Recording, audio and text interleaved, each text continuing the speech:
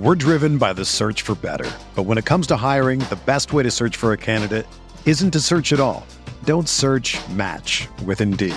Indeed is your matching and hiring platform with over 350 million global monthly visitors, according to Indeed data, and a matching engine that helps you find quality candidates fast. Ditch the busy work. Use Indeed for scheduling, screening, and messaging so you can connect with candidates faster. Leveraging over 140 million qualifications and preferences every day, Indeed's matching engine is constantly learning from your preferences, so the more you use Indeed, the better it gets. Join more than 3.5 million businesses worldwide that use Indeed to hire great talent fast. And listeners of this show will get a $75 sponsored job credit to get your jobs more visibility at Indeed.com/Blue Wire.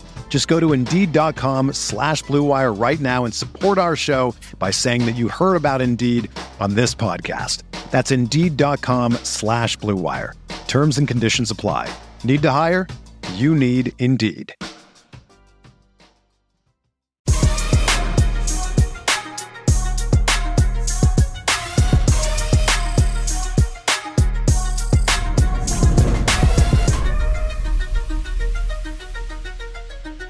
What's up, Mizzou Nation, Mizzou fans? It's been a little while since we dropped the show, so we figured we'd come show you our glowing faces. I'm Martin Rucker, my co-host Tommy Saunders, and we welcome you to Making Mizzou, sponsored by 360 Vodka on the Kansas City Sports Network.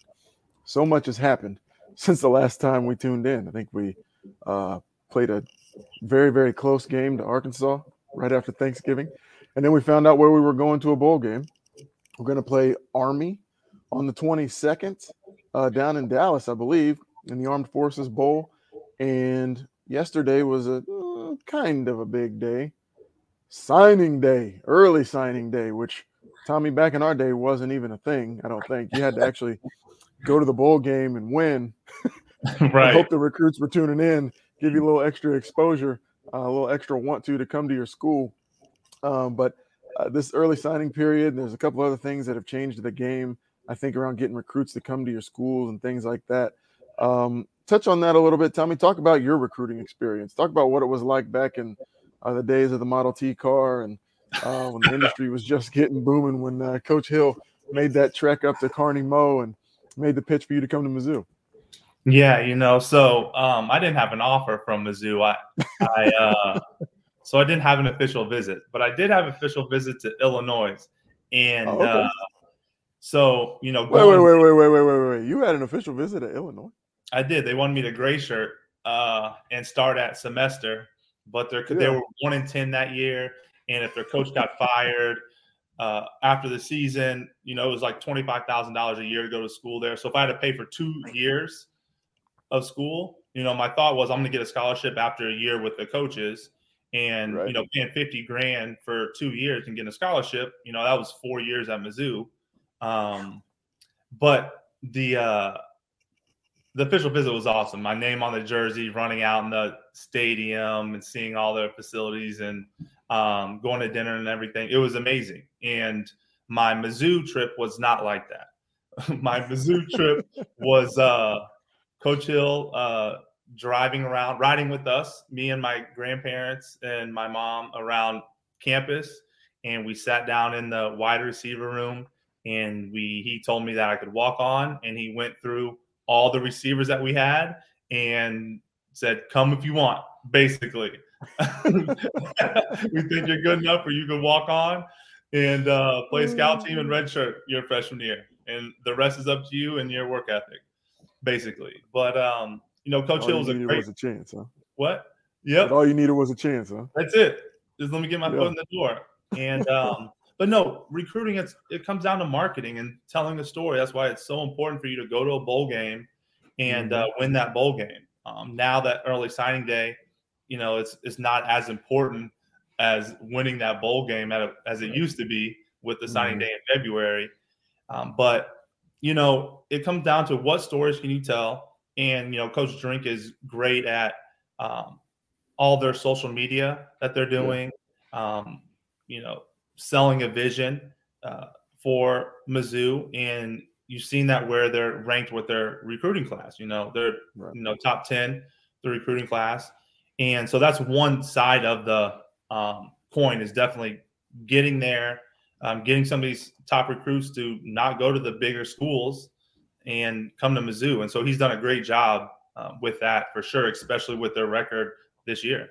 So before we get too far down the path, talk a little bit about your recruiting trip to Illinois. Some of the folks don't really know what goes on the recruiting trips and the things that you're exposed to or the experiences that the university sets up for you, I guess. So talk a little bit about that. Did you guys eat lobster and steak on Friday night? Or did you go to a football game that Saturday? Talk them a little bit about, peel back the curtain a little bit and give them a peek into Tommy Saunders at Illinois. So, as a young 18-year-old with a fro up here, not down here. No, so yeah, they put me with another receiver, and first thing we did, we got there and we went to dinner, lobster and a 54-ounce steak. It was incredible.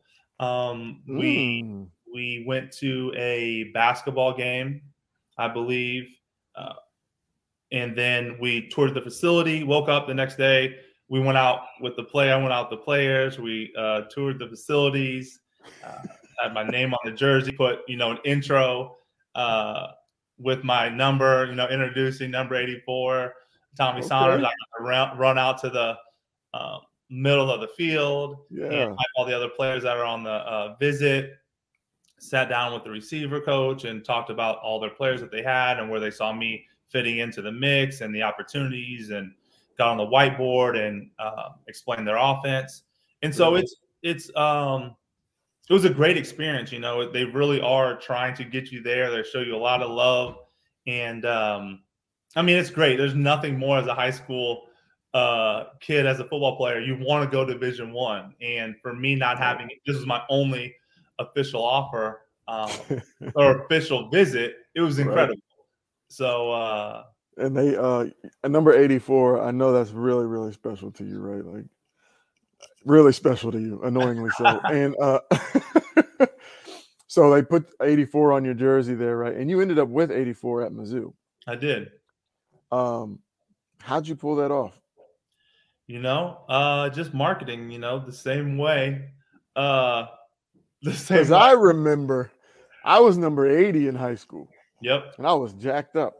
And so, I'm at Mizzou and they put the number 80 on the jersey, and you run out on the field and the band's out there playing and the cheerleaders are dancing around and they got your highlights up on the video board. Yep. And then the rest is history. Show up on campus and I got number 82 and Cross is wearing number 80. I'm like, wait a minute. Who is this? That's so funny. Where's my number? Why has he got it on? That's lit. Nobody's ever asked me that question before. And now I'm thinking back. So, I had number 81 when I came in. Okay. And I remember that now. So I had number 81 and I asked who's in charge of I was like, how do I get a different number? Mm-hmm. And I found out that Coach Cool was in charge of the numbers. Okay. Yeah. So I went on this campaign of building a relationship with Coach Cool. Okay. Anytime I could, I would talk with him. I would joke around with him. I wanted to build a relationship with Coach Cool. Okay. Right. And so the key is to ask them at the right time. Yep. For the number change. So I really was strategic about it. And I don't remember exactly when it was, but I caught him at a good time. And knew when he was like in a good mood and knew about him, and then asked him for a number change. He's like, yeah, that's fine. Whatever. Just let Don know and I'll sign off on it. I was like, awesome. Fantastic. and that was it. I was a walk-on. This is a walk-on. I got it in the spring. Who was number 84 when you got there? Do you remember? Cisse. Oh, okay. Yeah. He left. And so we're going into spring ball. Makes sense. I caught him at the right time and got it. Makes sense. Right. I was so devastated. I couldn't get it at college. And then when you get to the NFL, you got to buy it if somebody's already got it. And the dude who had it in Cleveland, his name was Steve Hayden. He was like a 6-7 year vet, so he wasn't coming up off of it. So right. I never got the number that I wanted. And you know what? That probably contributed to my middling success in the NFL because I couldn't get my number. But anyway, we won't. No, it's really funny how that like really plays It does a little bit, you got to have something to hold on to, Yeah, and I mean, sometimes like some people look great in different numbers. Like Denario looked amazing in 81, and some guys look like I feel like I look so sorry in number 81. They gave me 86 when I got to Cleveland. I was like, what? What am I doing with this? Just give me number 1. You could give me number 0. Right. 86? This is terrible. Right. But going into recruiting, that's a huge deal in these recruitings and trying to get these kids the numbers that they want. And it doesn't sound like a very big deal. Hey, you can just wear another number. But as a high school player, for me, I loved Randy Moss. That's why I wanted number 84. And I was purple and gold in high school. That was our colors. And Randy Moss played for the Vikings at the time. And so I love number 84. And so the fact that you have to play into these kids and get these kids what they want, which it sounds, like a small thing when you compare to everything, but that goes into the decision-making process with these young kids. It absolutely does. We got a heck of a class, as you said. It's a top 10 class. It's headlined by Luther Burden and DJ Wozniak. Not sure if I'm pronouncing that right, but the kid from Boonville. And then, we got a great quarterback, which is vital. Your program's not going to go anywhere, especially in college. If you can have a really good quarterback or a solid quarterback in college, it'll really take you a long ways. And there's a few other in-state guys, highly ranked as well. And just talk about the importance a little bit of closing your borders down, right? Of getting the best players in your state if you really want to have a successful program moving forward. Talk a little bit about that and what that means.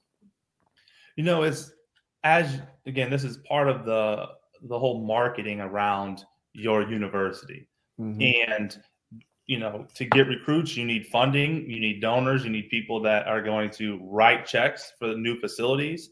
And whenever you see recruits, big time recruits from St. Louis and Kansas City in state, and they go to Ohio State or they go to Nebraska, they go out of state, it kind of, demoralizes you as a Mizzou fan. And so it just does so much to the morale of the state, of everybody getting behind Mizzou, regardless of the record and what's going on, to show that you can, you're winning kids that have been, or they've been fans forever, no matter what.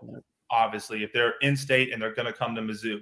So that just shows you that you're doing a great job. And it's a great, testament to Mizzou building a legacy within the state with these younger kids. And so I think it's so much for the university, for the funding for future recruiting, to win these kids and win those big prospects that are in state. Well, when you're recruiting out there, you're recruiting in Texas, you're recruiting in Florida, you're recruiting in Georgia. And if you can't even get the best kids in your state to come to your school, right? Yeah. How in the world do you think you could get the best kids from another state to want to come to your school? And so I think it's very important also, from that standpoint of just, this is our brand, this is what we're proud of, to pull other people in to say, we want you to be a part of this too. Leave your zip code, leave your area code, your home state, come here and help be a special part of this. Because, one of the other things that Drink talked about was how you can come to Mizzou and there's so many firsts that you can still be. Yeah. And so by starting to get those kids in state with the big name, with all of the stars, they all talk now with social media. All of those kids talk to each other. And so when you get the best kids in your state, they're talking to the best kids in the other states as well. And so, that message of, hey, come here and be the first with me. You got a wide receiver who's going against the DB from Georgia in one-on-one rivals elite camp, and they get to chatting up in the dorm room and he's like, hey, I'm going to Mizzou. Why don't you come with me? You be the first cornerback to get 10 interceptions and I'll be the first wide receiver to get, 37 touchdowns in my career or something like that. Right. And then you got the quarterback who's throwing them the ball. Right. And they're like, yo, come to Mizzou with us and we're going to be the first to be able to do this. And so, while our saying back when we were playing ball was, it doesn't matter how many stars you have, we're going to knock them out of you when you step across those lines. Right. It does help to get these kids with these big stars because they have networks too.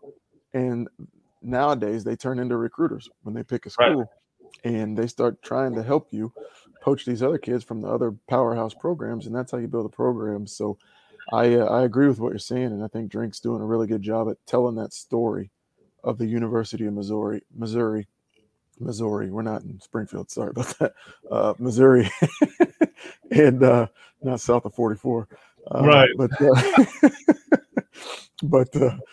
just that vision and that marketing piece and getting kids to buy in to the plan, to what he's building here at Mizzou. I think it's going to be something special, and hopefully this is just the first of many top 10 recruiting classes to come.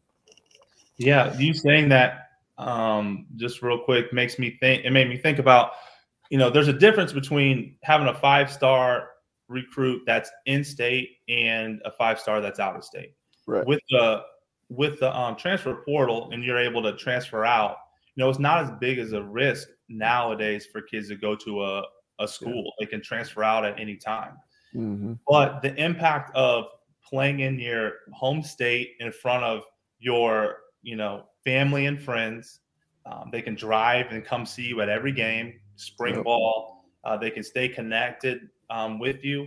It brings a sense of pride out of you to perform for your home state and your home school. Mm-hmm. And so I think that you're going to get more out of players that are 5-star recruits that are in state than you are, out of state. Right. You're going to be definitely more invested in your program than they are if they're going to, if you're getting out of state kids. And I think that's one thing that why we were so successful. If you look back, a lot of our players were in-state guys. And so, that we just took a lot of pride in playing for Mizzou. Mm-hmm. Absolutely. So you touched on it a little bit about the NIL. How do you think that's changed recruiting so far, and where do you think it's going in the future? How big of a deal do you think this is going to be, not just for the athlete, but for recruiting as well? I think it's really interesting because now you can get transfers right away. Sophomores, guys that have 3 years left to play. Free agents, basically, right? Yeah, basically, right away. And so I think before it was, targeting high school kids where we have 75 uniform changes. We got the biggest weight room around. We got TVs in your lot. It's all this stuff that's really cool, right? But as you get in, you're exposed to some of those things. Getting on the field and having great coaches and coaches that listen and is going to get you to play and have good schemes and are really trying to accomplish something depending on where you're coming from, good systems. I think that plays a big part into the transfer portal, and you can get some really great players that are established. And so I think it's going to be really interesting to see how recruiting changes, trying to get kids from other schools to come, and how that it's not going to be these social media posts with going in the water and coming out and water's all over you like you're going to combat. You know what I'm saying? Like, right. Not going to change recruiting to some of these other players. So it's going to be interesting to see. What do you think? Well, I was reading an article the other day, and Lane Kiffin was talking about how it's basically free agency in college, and you coupled with the portal. So you got the portal where kids can go wherever they want, whenever they want, but then you throw this NIL deal on there. And so basically what it is which school can get this player the most money is where he's going to go. Oh, and absolutely. So he's whining about this, right? And I love Lane Kiffin. I think he's hilarious, but he's whining about this. And so are a lot of other coaches. And as I continue to read, I just start to think, and I'm like, well, so he's waxing poetic about these kids that are now just able to up and leave for the school that's going to pay them the most money. And then you go back and you look through Lane Kiffin's history, coaching history, and how he's just kind of left each school for the next one that's going to pay him more money. And again, nothing against Lane Kiffin, and he's not the only coach by any means that said this, but that's literally what every single college coach does. And they're talking about how you don't have stability in the program because you don't know which kids are going to be here and which ones aren't. And if they get upset, they can leave instead of having to be tough and stick it out and all those things. And it's like, well, it is instability on your part, but coaches cause instability on players' parts, and they're getting paid millions of dollars already. These kids come from all kinds of different situations at home, lots of them extremely adverse situations in the home and in the neighborhood and in the community. And so as I thought about it, I thought, well, for the college game that we've known it to be, it's just going to be different. What we had was great, but that doesn't mean that what we're getting ready to embark upon isn't going to be better or as equally great. And so I'm just really interested to see how it all plays out, because I'm a kind of an old school guy. I'm more of a classic dude. So, the system we were brought up in with Coach Pinkel, right? You fight through it. You fight through adversity, whatever's going on. But at the same time, I played with guys in the NFL and know guys that played at other colleges that their potential wasn't realized, and it didn't necessarily have anything to do with what was going on the football field. Yeah. And so, it's like, if a guy needs to go somewhere else to get his, why not? Why should we not let them do that because they're considered amateurs? That terminology shouldn't really mean anything when it comes to this argument here. So I like it. Overall, it's going to be interesting to see how it changes the game as we know it, but I think it's going to be good for the game. It's definitely going to be good for these kids. Yeah. It's going to be good for them to be able to monetize earlier in case they get hurt or something like that and don't end up making it to the NFL. But with all that money comes a lot of responsibility. And just looking at the statistics from the NFL, and those guys are a little bit older when they get their money, being a few years younger and making, not the same amount of money, but a good chunk of change, it's going to come with a lot of responsibility. So it'll be interesting also to see how the university helps support these kids and pours into gives them resources for their decision-making abilities once they acquire these large pots of money, cars and clothes and jewelry and stuff like that. So I'm excited to see where it goes. And I'm really excited that it seems like we've got a coach in the driver's seat right now that knows how to use this to his advantage. And it seems like we've got an athletic department who stands behind him to help him, that understands what it's going to take to get to his vision. And being Mizzou, we always do everything right. We do it all by the book, no matter what the NCAA says. And so knowing that we're doing everything we can and we're doing it the right way and having the results we're having with the first top 10 recruiting class, I think, in school history, definitely in the top 247 era. I'm excited. I'm really looking forward to see it. Yeah. Whenever you were talking about that, what was clear to me from the way that you broke that down is and I feel like it kind of brought it all together for me. It's what's the NIL and what the transfer portal is doing is it's leveling the playing field. During the recruiting process, the coaches make all these promises, and once they commit and they get enrolled in school, they have all the leverage, and the player doesn't have any leverage, and they don't have to, play them. They can really do anything they want to the player as far as promises and all that stuff. Hey, you're going to play quarterback, and they move you to safety or whatever. That's a very easy, simple way, right? Change them positions. And for a player that is not getting PT, the thought of transferring to another Division I school, having to sit out a year to be able to play again, no player wants to do that. You want to get on the field. And so, obviously on this, people are going to take advantage of it and are going to, they're going to get big deals and, blow the money or whatever, transfer and, make bad decisions. But I think in general, it's going to level the playing field where the coaches are going to have to, back up their promises a little bit more. And it gives the players some leverage that they can transfer. It doesn't feel like they're having to, make this decision, this life-altering decision at 17 and 18 years old for the next 4 years, 5 years, that could change the trajectory of your life. Yep. Right? Absolutely. Based on a coach that can, if they don't follow through what they said when they recruited you, there's no repercussions for the coach. Right? Or if he gets a better gig, he leaves. Yeah. So I think overall it is a great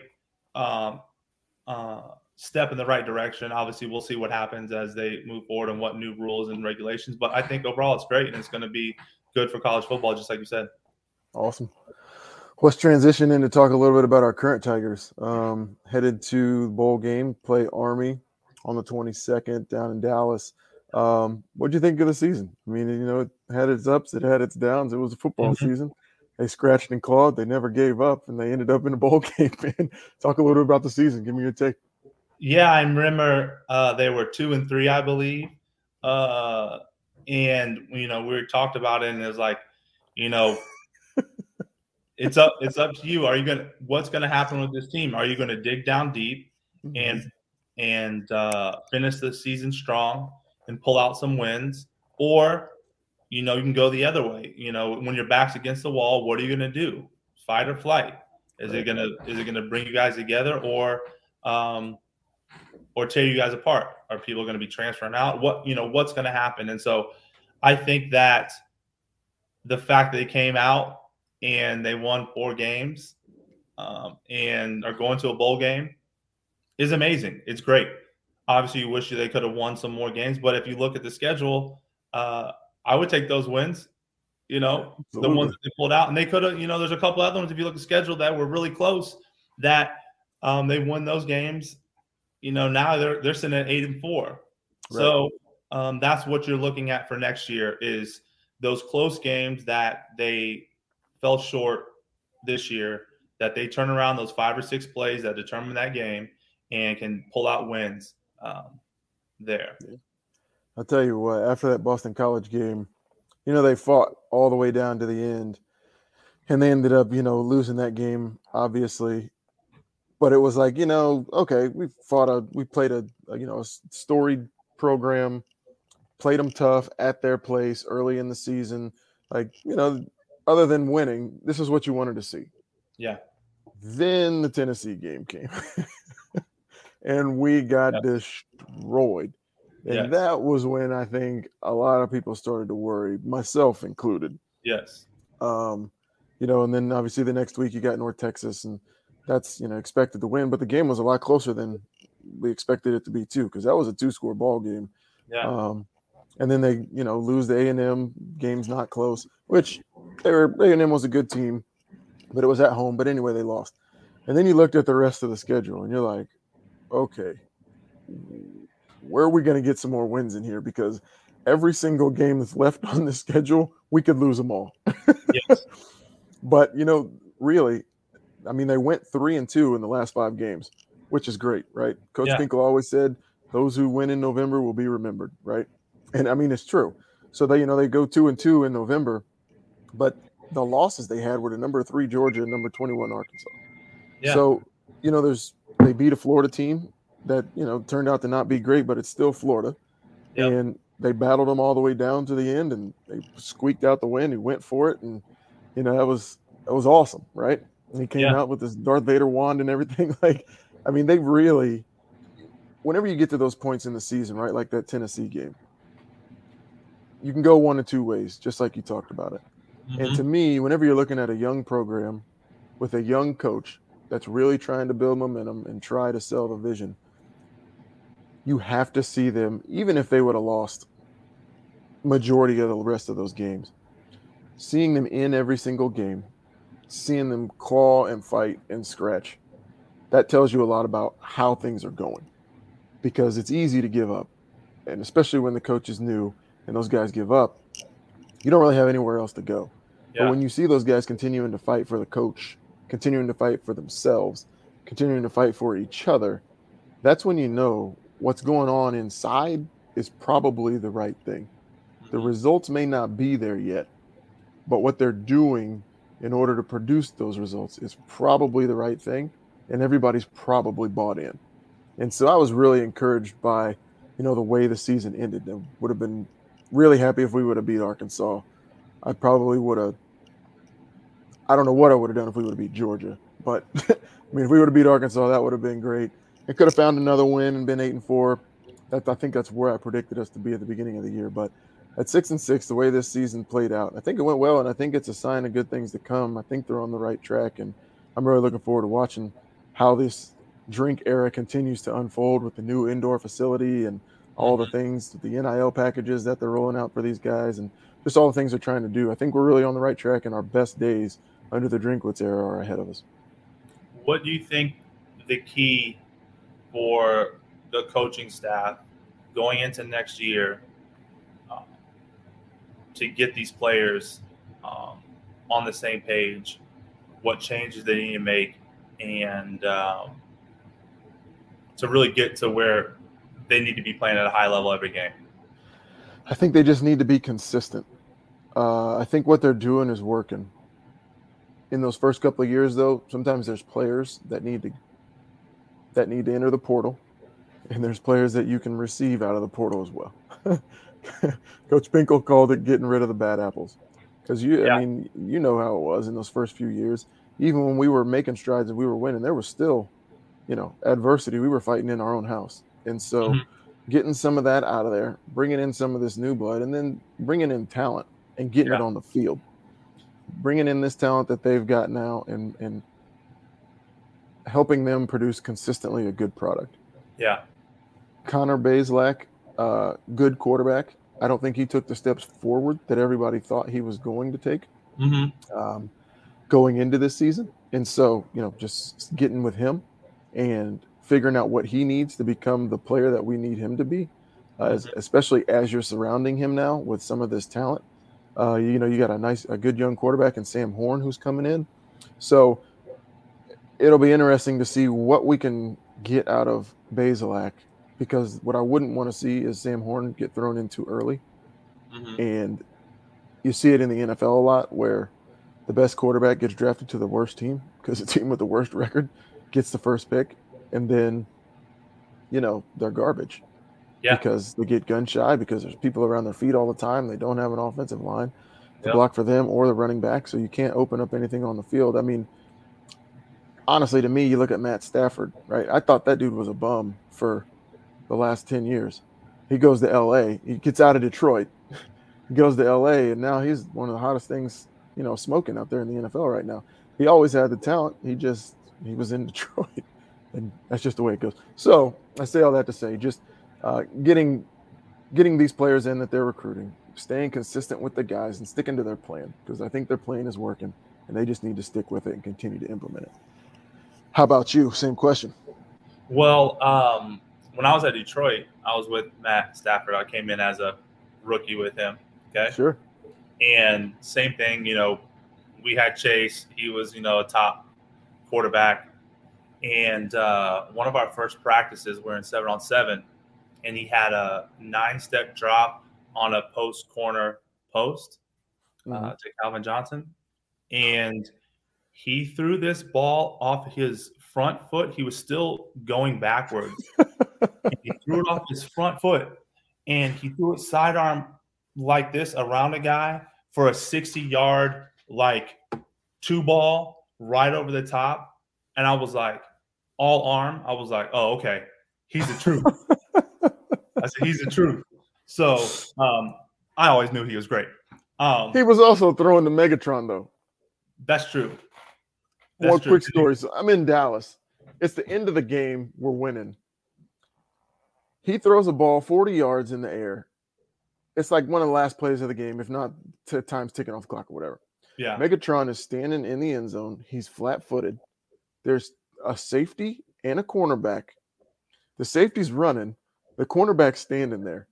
He's flat-footed, and he out-jumps both of them for a game-time touchdown. Game time. It's out of here. Game's over. Walk-off touchdown, flat-footed, out-jumps two people. So, yeah, Matt Stafford's good. I will agree with you now. But he was also throwing the Megatron. Continue. That's true. But I saw, watching one-on-ones with Megatron, it's like the corner is 15 yards off, and they start backpedaling as soon as the ball snapped. And then by the time he catches the ball, he's 8 yards behind them. And you're and you don't even think anything of it. You're because receivers always win, one-on-ones. Right. But you really think about it, he outran this corner, and there's nothing they could do. He tried 235 pounds, 240. Yeah. 6'6". Yeah, anyway, continue. I don't even, what are we talking about? getting continued success. What does he need to do this offseason with these players to make sure that we're continuing to move forward, continuing to have success, and we achieve greater next year than we did this year?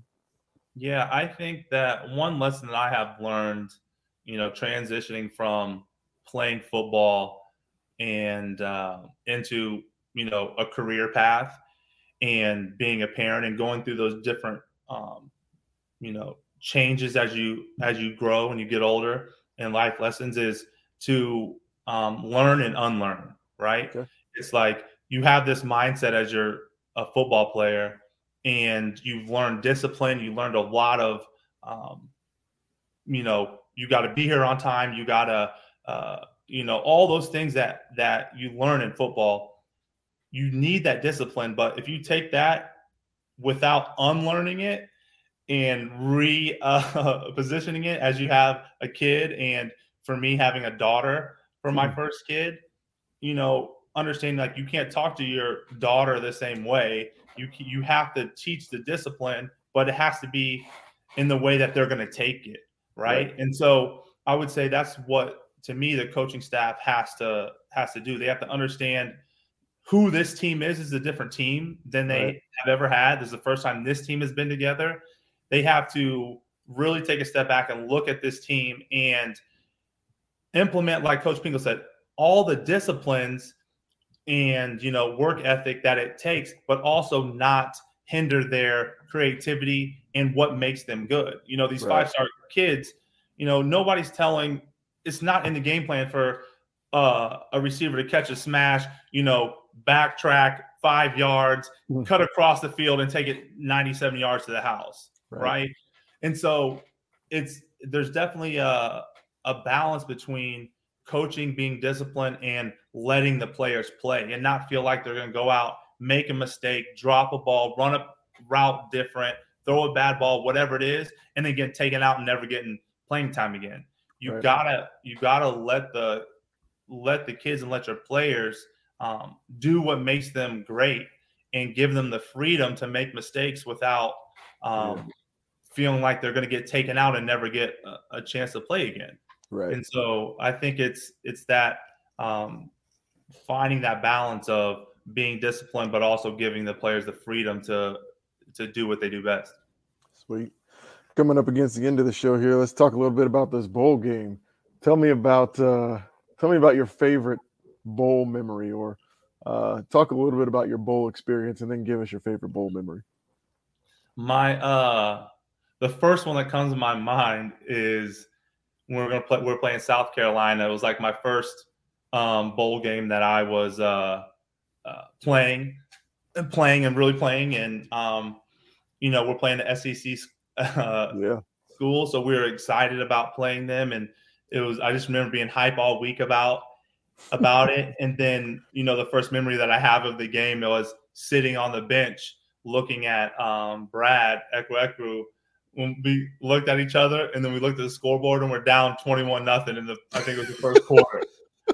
I was like, oh, this is how they play in the SEC. I just remember that just so vividly of that experience. And then we came back and won, and so that whole experience was awesome. So that's the first one that comes to mind. What about you? Oh, I remember. I think a lot of our fans this will resonate with them. I remember Shreveport.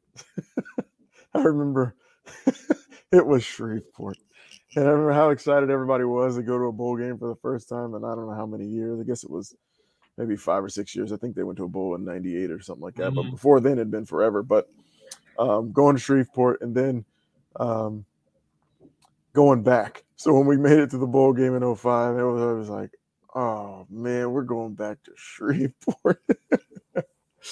But that game was memorable. It was our first bowl win. It was Coach Pinkel's first bowl win. And we were down big early on. And I remember Coach Walker coming over to me because I was a sophomore at the time, right? Yeah. And I remember Coach Walker coming over to me when we were down big. And he said, you're going to be on this team for a long time. He said, if you're going to be a leader on this team, he said, you got to go over there and say something to those guys. And I just remember him. I remember him saying that, and I'm thinking like, all right, I'm a sophomore. Like, this is the last game of the year. Half these guys are out here. They don't even care. Like, what am I going to say? And so I mustered up the best Remember the Titans thing that I had and was like, they don't know how hard we worked in the summer. We didn't have all that blood, sweat, and arguing with these coaches for nothing to go out like this, blah, blah, blah. I don't remember everything I said, but, it was shortly after that, and I was just talking to the offense, so it's not like this comeback was because of me. But I remember after that, it was Marcus King, right, got the interception and ran it all the way back, and then we got some life, and all of a sudden we started playing, and then all of a sudden we won the game. Right. I was like, yeah! But it just made me feel really good, and it gave me a lot of confidence leading into the rest of my career. And you probably ask anybody on the team, they probably don't even remember that I said anything. Yeah. But, like, to me, that was one of those things that, Coach Walker was such an influential person in my life, especially at that time. And touching on recruiting, why it's so important to make the right decision, because these guys are going to be the people who touch your kids the most for the next 4 or 5 years of their life, and they're going to be able to shape and mold them. And that was something that he impressed upon me that helped me become a leader, and it gave me confidence in myself moving forward, not just in football, but outside of that, in everything that I do now. And so that was probably one of the biggest things that made a lasting impression on me, was as a young cat, being nervous, not knowing what to say, just getting up in front of everybody and saying something, and then having those results again. Wasn't because of me, but like, it didn't hurt. Didn't hurt me. Well, hurt my confidence. But I think that's one of the key takeaways whenever you have great coaches and that you need to be able to communicate to your players, is that you actually do have control. You actually can make an impact and control what's going on and bring the energy and get everybody corralled and trying to get everybody with that same mindset. Just like you said, because some people, are not motivated like that. When everything goes wrong, it's like, oh my God, here we go again type of deal where, some people, they like, know what? Okay, maybe I don't know what to do. I don't know what to say, but I'm going to try because I believe that I can make a change. And we just need to get my foot in the door. We just need one play, and start the momentum. And so and I think that's like, you need coaches that are going to, speak life and give the players the opportunity to do it and not just coming down on them all the time. Those are the moments that are critical. And you like, okay. And then you build off that momentum. Yep, absolutely. Your last year, you guys, so your last bowl game. Talk a little bit about your last bowl game and your memories from that one. And I believe, this wasn't a setup question, but now that I'm thinking about it, was your bowl game the Navy game? No, it was not. Thank God, because you guys lost me a lot of money in that. I don't know. All right. Yeah, no, I won't put that on you. Gosh, I don't even remember who we played. Iowa? No, that was Blaine. Who was in the? Look it up real quick. I don't remember. You talk all the time. Anyways, doesn't matter. I think that I was trying to, the last game of your college career is a big deal. You try to go out there and give everything you have, and you're so self-absorbed. And I feel like that's where it's like a gift and a curse at the same time. Like, I don't even remember who we played because I'm only focusing about myself. I see. It's not about who we're playing. It's about what techniques they have, what I'm going to do, and what I can control. And so I never was a player that knew all of the players' names and where they went to high school and like even who we played and what game. It was like I was so focused on myself and what I needed to do, what I could control, that like I can't remember who we played in the bowl game, right? Northwestern. And so that's what all my games were. Were like, and so I think I was just trying to enjoy the moment because I knew like this was the last game, and life is gonna change forever after this. What about you? So we were roommates at my last bowl game, Cotton Bowl.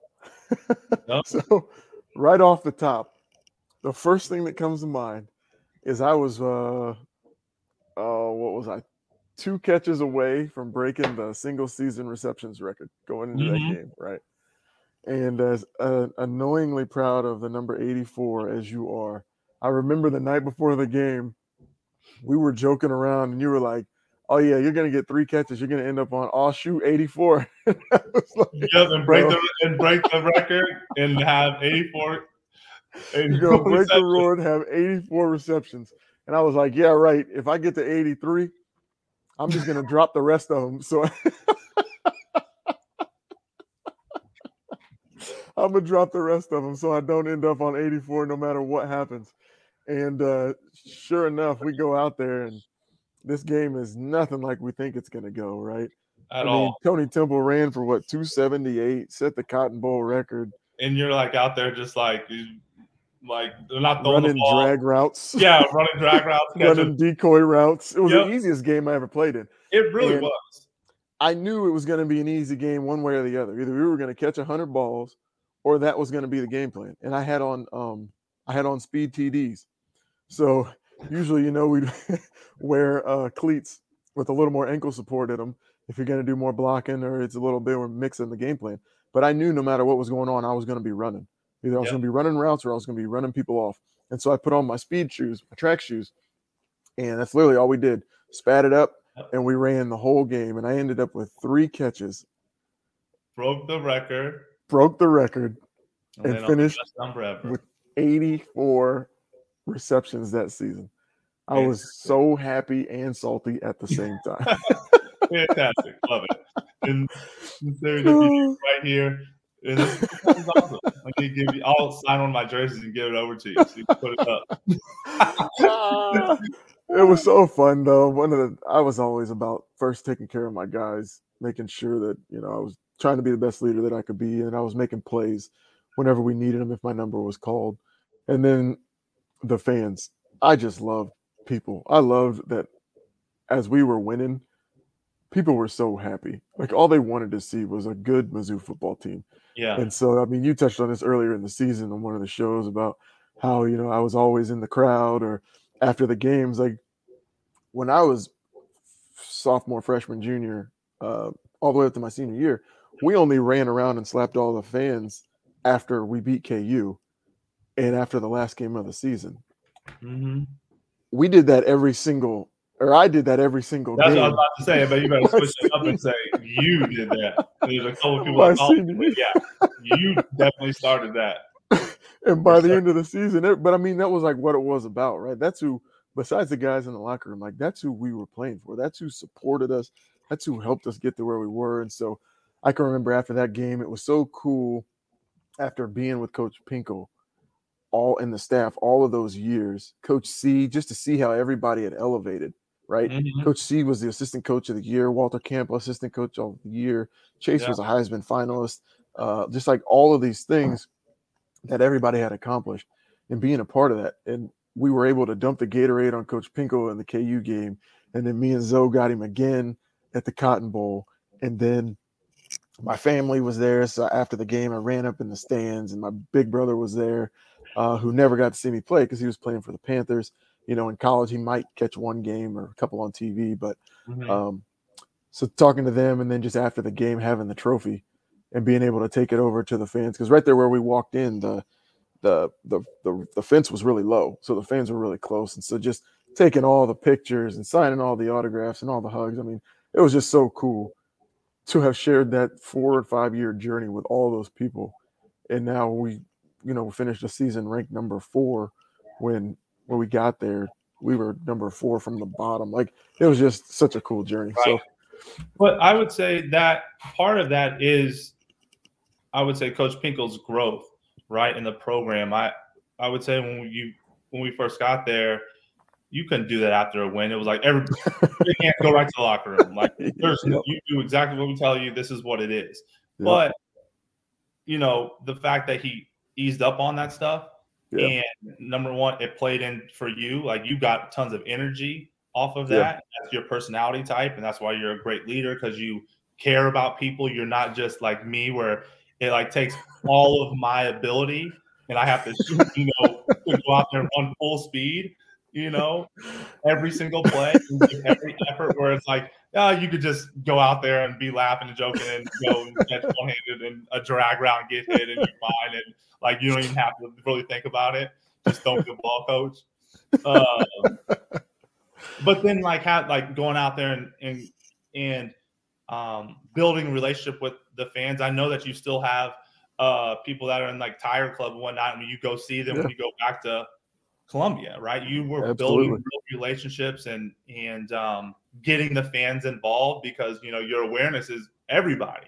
Everybody experiences, and so Coach Pinkel allowing you to do that, allowing players to express themselves and do what they do best, honestly, and it worked. Absolutely, it did.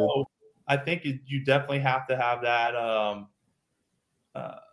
that awareness and know your players and know your team and making sure that you're moving in the right direction. I think that's it says a lot about the growth and the opportunity that Mizzou has to really understand the players and get back to where we're competing every week, and people are like, hey, they can win. I know those guys. Yeah, for sure. I know them. I talk to them. I see them all the time. They're great guys, and I know they want to win. Yeah. So I think that is going to be it'll be great to see if they can bring some of that stuff out. Awesome, man. We're running up against the end. Talk about this bowl game. You got a minute and a half. Talk about Army a little bit. Tell me what you want to see out of Mizzou, and give us a prediction for the game. Mizzou's going to win for sure. Every game I'm pick 28-0. Mizzou's going to win. Doesn't matter. Right. There's the bowl game is like everything is, off the table, right? Everything's off the table. You're going to see different plays. You're going to see different schemes. And it really comes down to who can turn it on. There's so many distractions that are happening, and it's just a totally different experience. And so I think it just who's going to come out that day and wants to win, who wants it more, right? And who's going to continue to fight there. Because a lot of times you see people give up in bowl games if they get down. They're like, oh, it's the last game. Right. They just keep looking. They look, especially this early. It's like you still got Christmas, you still got New Year's, and you try not to get hurt. Yeah, like all that stuff is like, are you going to go out there and really focus in and give everything you have, and then take the break, or are you shutting it down middle of the third quarter? So that's what it's going to be interesting to see. You never know. You got to really know. And the fact that Mizzou was able to pull it out this season, how they finished, I have high hopes that they're going to come out no matter what and finish strong and win this game. Solid. I think the same thing. I think we finished while we finished on a loss. I think we finished on a good note, effort-wise, fighting, scratching, clawing. Guys aren't giving up, and I think it'll be clear we've got the best athletes on the field, but it's going to come down to our defensive line. I think Army's got the third best rushing attack in the country right now, and that's part of the reason, or partly because they don't really have a quarterback who can throw, and that's what they do is they run the ball every single play, and then when they don't, it's play action. It's like Nebraska in the 90s.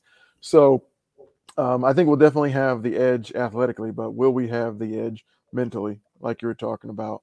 And the guys are going to have to be tough because Army, Navy, Air Force, they know they're not the most skilled, but they're the most disciplined. And there's nobody who's going to outwork them, nobody who's going to outfight them. And so you're going to find out a little bit about this team too, about their grit in this game here, and it's going to test their mettle and see how bad they really want to win. So I think that's a lot of what it's going to boil down to is how bad they want to win, what they're willing to put into it to get a win. Because it's a winnable game for sure, but they're going to have to work for it, as we found out with Navy, about a decade ago. Yeah. So, well, anything else you got for us? Nope, that's it, man. Sounds good. Thank you guys all for tuning in to this episode of Making Mizzou. Huge thanks to our sponsor, 360 Vodka, sponsoring Making Mizzou right here on the Kansas City Sports Network. We'll be back with you guys after the bowl game. Maybe that week, maybe the week after. If it's not that week, have a Merry Christmas if we don't see you soon. See you before then, and we'll see you soon.